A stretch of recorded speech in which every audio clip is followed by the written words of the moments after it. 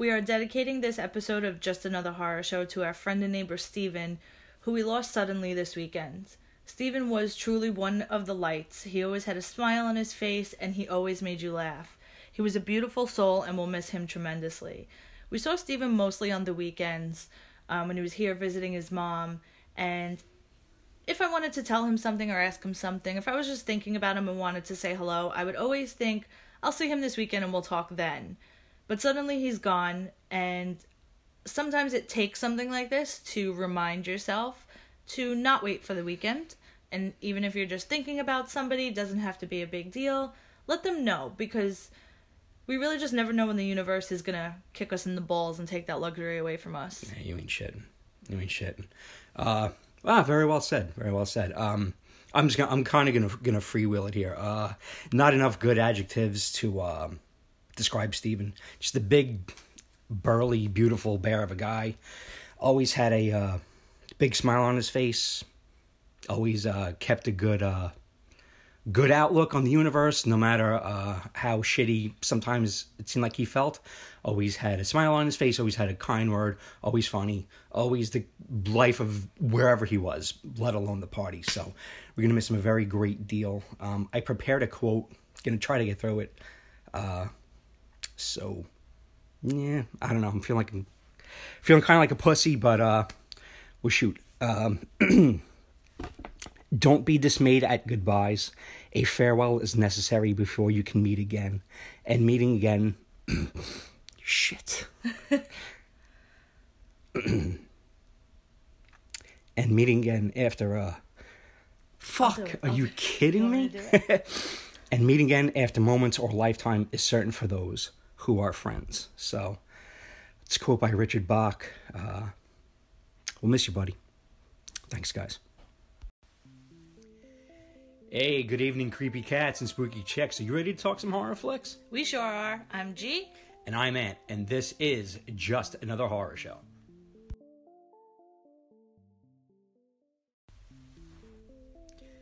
Hey, what's up? Welcome back once again to Just Another Horror Show, episode number 2, where G and I are going to do our review of 2018's A Quiet Place. Shut the fuck up.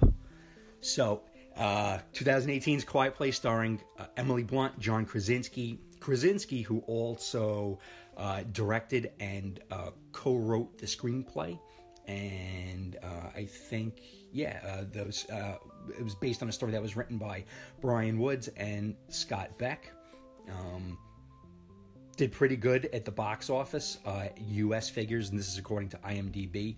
Grossed about $169 million as of yesterday, I think was the last time I checked.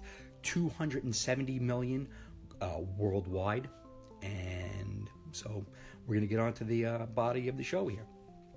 So, Quiet Place is the story of Evelyn and Lee Abbott and their family, and they're just a typical family, but they're living in not too typical circumstances, as they're basically living out their lives post alien invasion, and things aren't going too well. So, G, what do you have to add to our... So, we start the film with the family that seems to be on a supply run. They're getting meds for their son Marcus, who's played by Noah Jupe. Jupe? Yeah, I suppose. And we see right off the bat that they do everything in utter silence, and they do all know sign language, which is interesting, right? Because it kind of gives you an idea of how long this has been going on, perhaps. That they actually were able to learn sign language, that they could all communicate with each other while still being silent. And I think they were forced to, right? Because it seems like the oldest daughter, Regan, has a hearing device that actually ends up being... Oh, also, Achtung, spoilers. If you want to see this movie and you don't want the ending spoiled for you, shut it off now. Come back to it later. We won't take offense, but we are going to spoil the movie for you if you keep listening and you haven't seen it yet. So sorry, we should have started with that.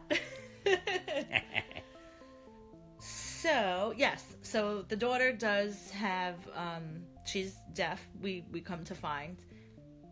Which, again, brings up some other questions that we can definitely delve into a little bit later. As far as, if the daughter, we can talk about it now. If the daughter was born deaf, right? That explains how they all already know how to speak sign language. Right. Presumably they were, using sign language to communicate with her for years and years. In that case, if she was born deaf, my question is, how does she know if she's making noise? Right? If she's never had her hearing, she doesn't know what things sound like. She doesn't know what makes a big noise or what doesn't make a big noise. Right. So that's definitely something that came up. I think that's an interesting part of the story. So, like Gina mentioned earlier, everything that the family does, they do in the utmost silence, as we see that everywhere that the family goes, they're basically walking barefoot along this sand-strewn path as to mask their footsteps, and that's because they can't make a single sound because the aliens that have invaded are super sensitive to hearing. And brings us to the very beginning where they're in their drugstore on a supply run for a sick Marcus, and their younger son picks up Bo. Excuse me. The younger son Bo picks up a rocket that is battery powered and makes noise, and he wants it, but he can't have it because he'll give them all up and get them all killed. So what happens is his sister lovingly takes out the batteries to the rocket and gives it to Bo. Before the family leaves, Bo grabs the rocket and he grabs the batteries as well. It's not really a laughing matter because on the insensitive. On the way back, Bo inserts the batteries into the toy. The toy goes off. Alien charges. Lee, the father, the patriarch of the family, is running towards Bo. Alien gets to him first, and Bo is no mo. I will say, I do like, although I do thrive on suspense generally, I kind of like that we saw the monster so early in the film. I think that's kind of cool. Yeah, I was a little disappointed by the monster. I feel like this is a monster that keeps coming up in films.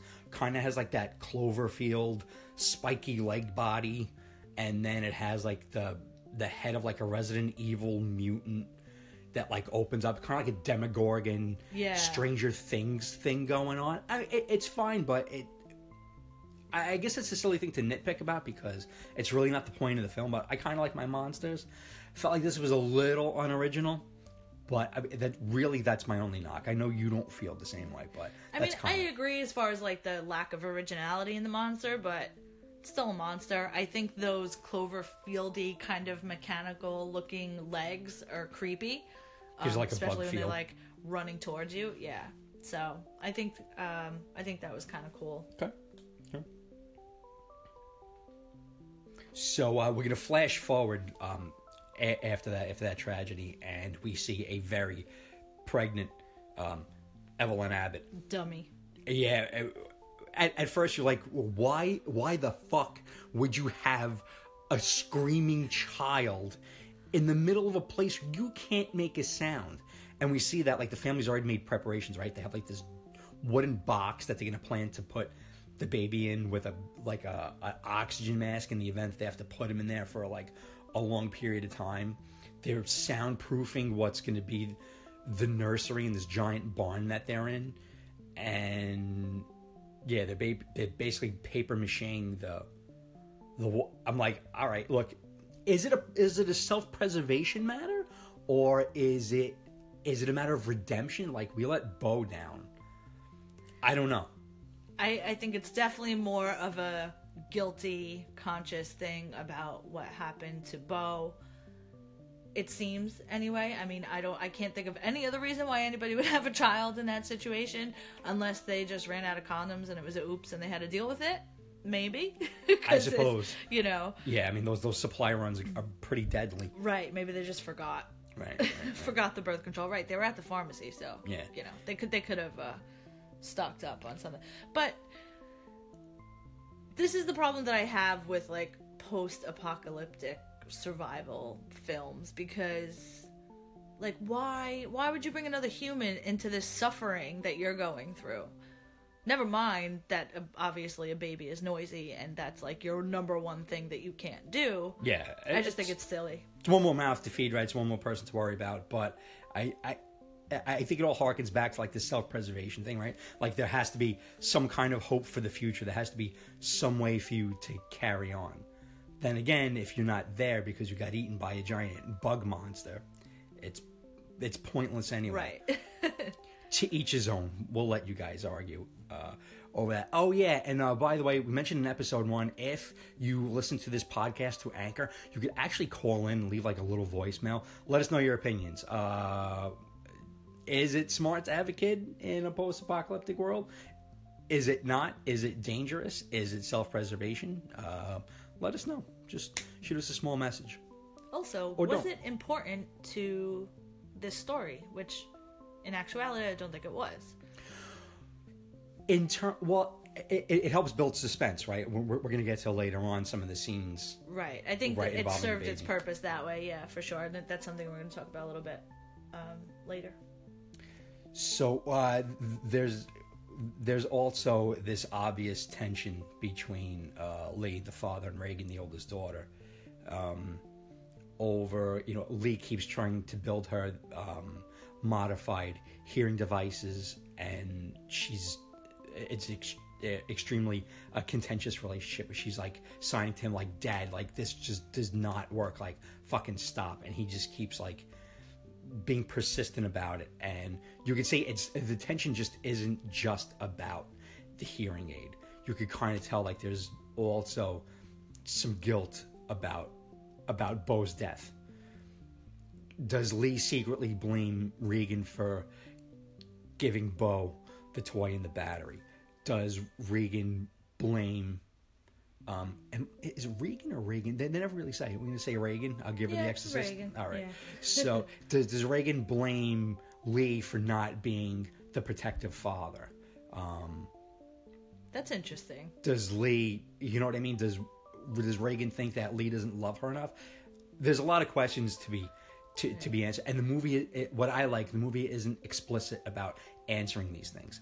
It's touched upon, right? Right. It's kind of touched upon, and we don't really know yet. So I think generally everyone in the family is blaming themselves in some way for Right. what happened to Bo. and we kind of see that, right? Like when the film kind of flashes to them in their quiet moments, they all have like their own kind of personal hells about what happened to Bo, and maybe they're questioning their role in it. Right. Or their lack of action that led to Bo's death. And we see some other thing too. Lee has his makeshift laboratory there where he has his screens set up, his security screens, and he's sending out Morse code to other possible survivors. He has his little his little set of hearing devices for Reagan.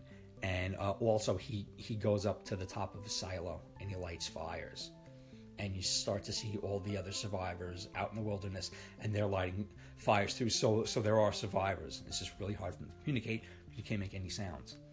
So there's also and there's also that you could see in their house they also have specially marked floorboards that they could step on because they don't make any sounds. Because if you make a sound, you're fucked.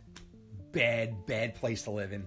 Don't know if I could do it, but they do, and that's why they're in the movie, and we're not. So, in the backdrop of the story, really, it's about survival, right? It's about being your best parent, doing what you think is right. Really, it's just about like these people just trying to survive. And there's also a lot of blame in the family dynamic, right? There's one part where Lee takes Marcus out for what's it looks like a father-son bonding thing, but it's really like Evelyn, played by Emily Blunt, explains to Marcus, you need to go on these things. I need to rely on you. You need to rely on you because we may not be around anymore. So during this jaunt, Lee shows Marcus, how to set the fishing traps and things like that. And they kind of have like a heart-to-heart, father-to-son conversation where Marcus, leave it to the kids, right? Marcus tells Lee, like, do you not love Reagan? And Lee's like, of course I love Reagan. And he says, well, do you blame her for what happened to Bo? And Lee says to Marcus, what? He says, it's no one's fault. Marcus tells him, you need to tell that to Reagan because she thinks you don't love her anymore because you're really, really heartbreaking scene. But yeah, this is also really about a family dynamic in the midst of an alien invasion. So I liked it. And we start to get to the suspense parts. I love the suspense in this movie. I know people kind of shit on jump scares and things like that. Kind of passe. This is kind of the movie to do it. A really cool scene where Lee is taking Marcus back and there's an old man in the woods and he's just standing there. He's got his dead wife there and Lee is like putting his fingers to the mouth like shut up. And the old man lets out a scream and the fucking aliens come for them. Great scene. I love that. Yeah, I like the suspense. I like the scares in this movie. They were cool. There were moments where some of the suspense like built up really nice and then kind of fell flat. I know you love the scenes with Emily Blunt when the aliens are in the house. So we fast forward a little bit to Evelyn realizing that she's actually in labor. Right, and taking laundry up, I think, right? The bag snags a nail in the step that's sticking out. Yeah. That becomes, pardon the pun, a sticking point later in the movie. Yeah, she actually steps on it in her panic. Right, in the midst of labor pains. Yes, yeah. So, guys, yeah, you have nothing on women, just don't start the shit. We were actually going to do a Mother's Day episode, right? And of course, with the loss of our friend, we decided to kibosh that, and we wanted to get A Quiet Place out as soon as possible. And all of the sites had done like all the cookie cutter, like Mrs. Bates and Mrs. Voorhees. Yeah. Well, you know what? We have Mrs. Evelyn Abbott there. She steps badass. She steps on a nail while giving birth. In silence. In utter silence, delivers the baby. Because there's aliens in her house. There's aliens in her house, so yeah. I'm Mrs. Voorhees. Oh, you avenged your son by killing a bunch of campers and Yeah, cool story, bro.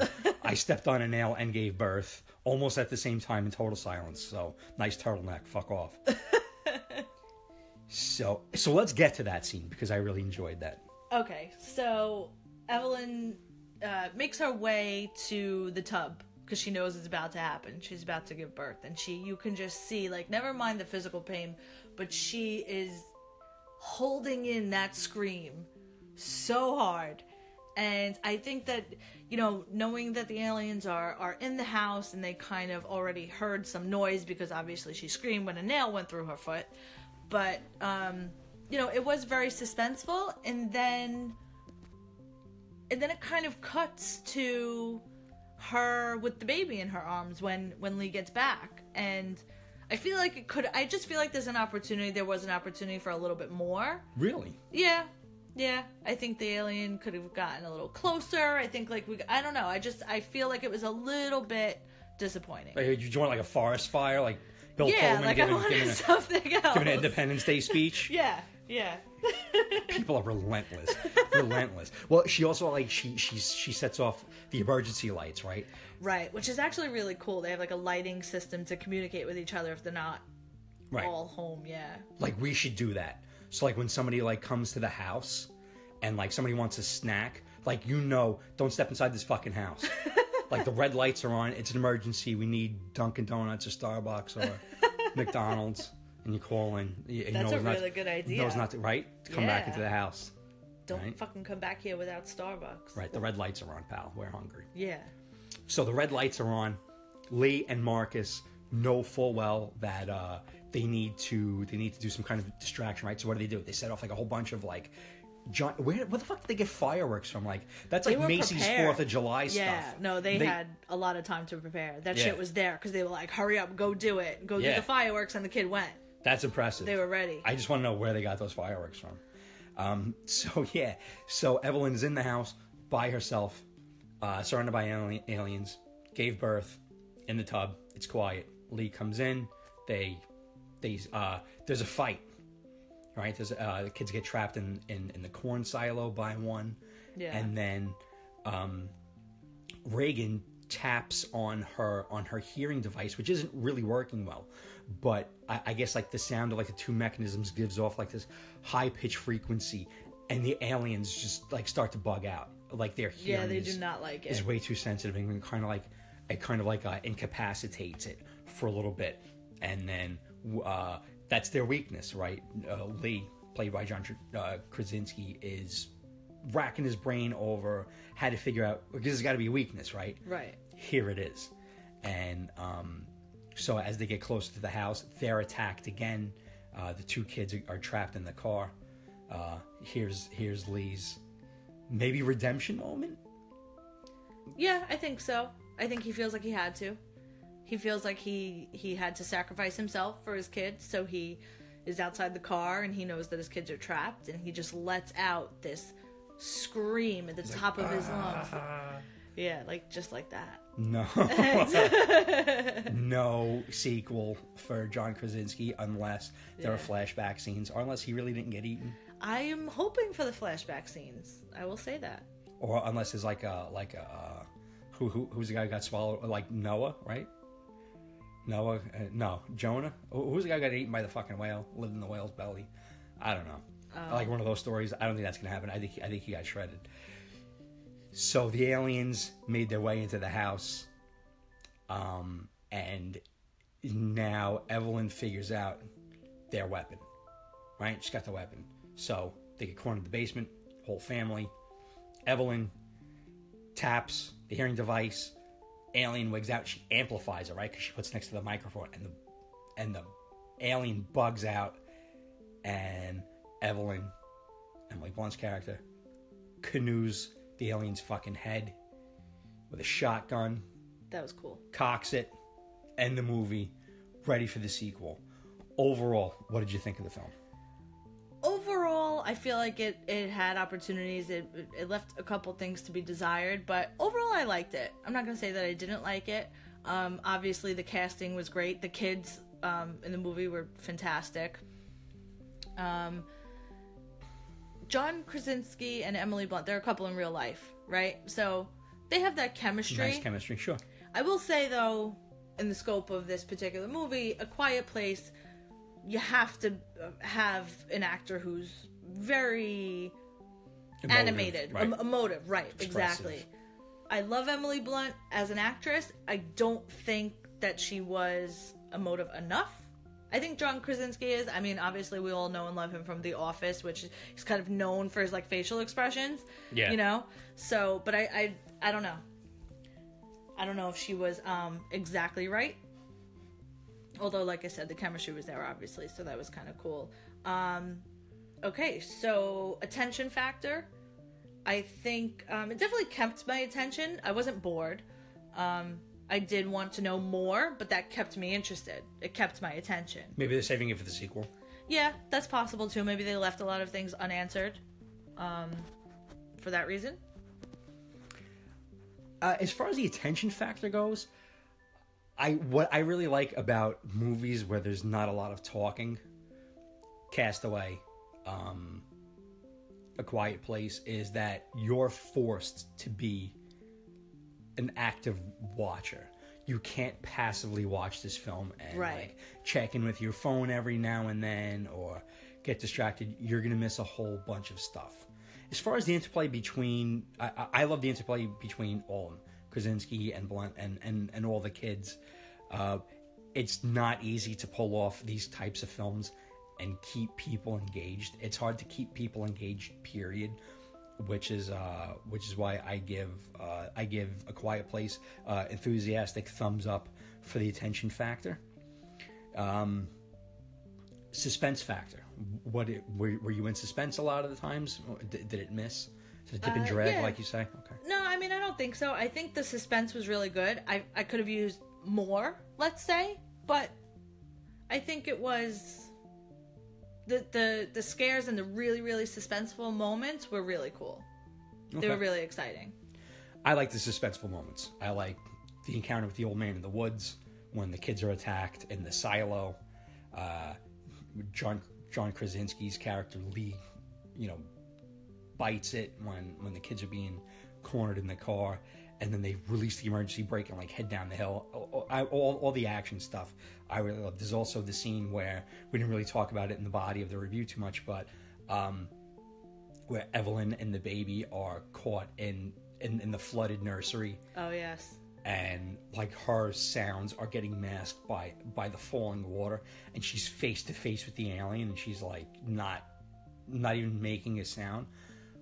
All in all, I give a very big thumbs up in the suspense factor. I know a lot of people shame jump scares, but this movie kind of called for it. Yeah, you're not really going to get too much of a psychological thriller out of this. Which leads us to our next topic of rewatchability. Will you watch this movie more than once? Can you? Yes, of course. Will I? No. Really? Mm-hmm. All right. I would definitely want to watch it again at least one more time before the sequel is out, just to catch up. I know sometimes even as hard as you try to actively watch a film, sometimes you end up missing stuff. Oh, yeah. Little subtle stuff. So, is this movie like Dawn of the Dead rewatchable? It's not a classic by any means. I don't think you really aim to be, but it's definitely worth. You have friends over, watch another couple of times. You want to watch it before the sequel comes out. Catch yourself up. I think it's fine for that. Which I probably already know your answer, but I'm going to ask anyway. Is this let's explain to the audience first. Is this a desert island film? And desert island means if there was an apocalypse where we still have electricity and TVs that work, and you could only pick a few films, or if you're stranded on a desert island that has electricity and you only had a few films, and is this a movie that you take with you? Nah. Yeah, me neither. As much as I like it, me neither, but I say that about 85%. Right. 95%. Desert island films are very personal and very special. That's why they're desert island films, right? Right. If for you to be stuck with them, you have to, they have to be super good. What would you want to see changed if you could change it, or if you could write this yourself, or what would you want to see in the sequel? I have a lot of answers. I mean, like I said, I think that I would have really appreciated a little more backstory. Again, maybe something that's being saved for a sequel or a prequel. Oh, like how the whole thing went down? Yeah, at least a little bit of what happened. One interesting thing I will say is that while they're on their supply run, we see a newspaper. Actually, I think we see it more than once, maybe a couple of times, but we see a newspaper blowing around and where we can see the front page. The front headline. Oh, right. And the front headline says, it's sound, right? So before it was as barren as it is now, how we're seeing it, there were people who figured it out, but at that time, they were obviously still printing the newspaper. People were still going to work. People were still investigating this. So how are they communicating with each other? How are they getting newspapers out? I think that's kind of interesting, and it also gives a little bit of an idea as far as timeline, because the paper, I mean, it wasn't destroyed, the whole place was destroyed and stuff. They pretty newly printed papers, I would say. So that's definitely something I noticed that I think could be an interesting point. Cool. Yeah, I mean, same thing. I kind of want to see how it all went down. Even if you give it the 28 weeks later treatment, where I remember in 28 Days Later, like a witness gave an account of what happened when the initial outbreak of the infection broke out and where they were. It'd be cool, like in the sequel, even if we just saw it for a scene, Right. you know, of like what happened. That'd be cool. Other than that, I really wouldn't change much. Like I said, I think it's really hard to kind of pull these movies off. I think A Quiet Place did really well in doing so. I enjoyed it. Really wouldn't change much. I kind of want to see John Krasinski's character Lee stick around for a little bit longer. I like him. I like the interplay that he has with Emily Blunt, his wife. They have a natural chemistry. I think he's pretty cool. It's okay. I know we're gonna like rate some films based on music, like their soundtrack. There really wasn't much to this typical sound effects score. I'm fine with it. Yeah, I mean, nothing memorable. Yeah, right. You know, yeah, I mean, it was fine. I just want to make one more point about, things that I would change. Like you said, I would have liked to see Lee hang out for a bit. And I think that, like we said earlier, maybe his character needed to do that, to sacrifice himself and kind of relieve himself of all this guilt and everything else. Although, because we see Reagan a couple of times kind of, notice that the high frequency of her device will mess with the aliens, I feel like he really didn't have to die. I feel like she could have gotten rid of that particular monster so as for him not to be able, not to have to save his children that way. No, that's a good point. I mean, there's plenty of movies where like beloved characters, main characters didn't really need to die but did anyway. Yeah. I mean, that's a good point. You could also chalk it up to a plot hole, right? Yeah, that's true. Like we already know the mechanisms in place to save him, and we didn't do it. Is that an accident, or is there something else at play? We don't know, but maybe that's another another question that will get answered in the sequel. Here's we didn't really want to give cookie cutter reviews. We would try to stretch these things out as long as we can, but we're not really, I don't know, how do you say, not scholastic, but we're not really intellectual about these films. I don't know if we really can be. So we kind of wanted to like spice things up with like some silly assessments of the film and some silly questions we wanted to ask. One of them is, if you went to a dine-in like we did, if you went to a dine-in movie theater and you were watching this, what would you eat? If you were at home amongst friends, at a date, you guys going to cook something up and watch this, what would you eat? Jane, what would you eat? I'm going traditional on this one. I'm going to say popcorn and a Coke. Popcorn and a Coke. All right. Yeah. Why? I don't know. I didn't feel inspired to have anything in particular. Typical popcorn. I think typical, like traditional movie theater food. All right. Hey, that's fair. That's fair. In spite of the aliens and despite the aliens, since the Abbotts probably have been eating fish for probably as long as the invasion is going on, and they've had to not only cook it but eat it in total silence. All right, you alien assholes, as Randy Quaid would say in Independence Day. I'm gonna go with something sizzling, something loud, something that makes noise, and something that's not fish. So I would say like a sizzling steak or chicken stir fry for the Abbotts. Feel bad for those guys. They probably haven't had a hot, loud meal in a while. So I would go with something like that. Nice. Yeah. Having said what we said, we went to the movie. Would you recommend this to others? Yeah, I think I would. It was fun. Yeah, I mean, definitely worth a watch.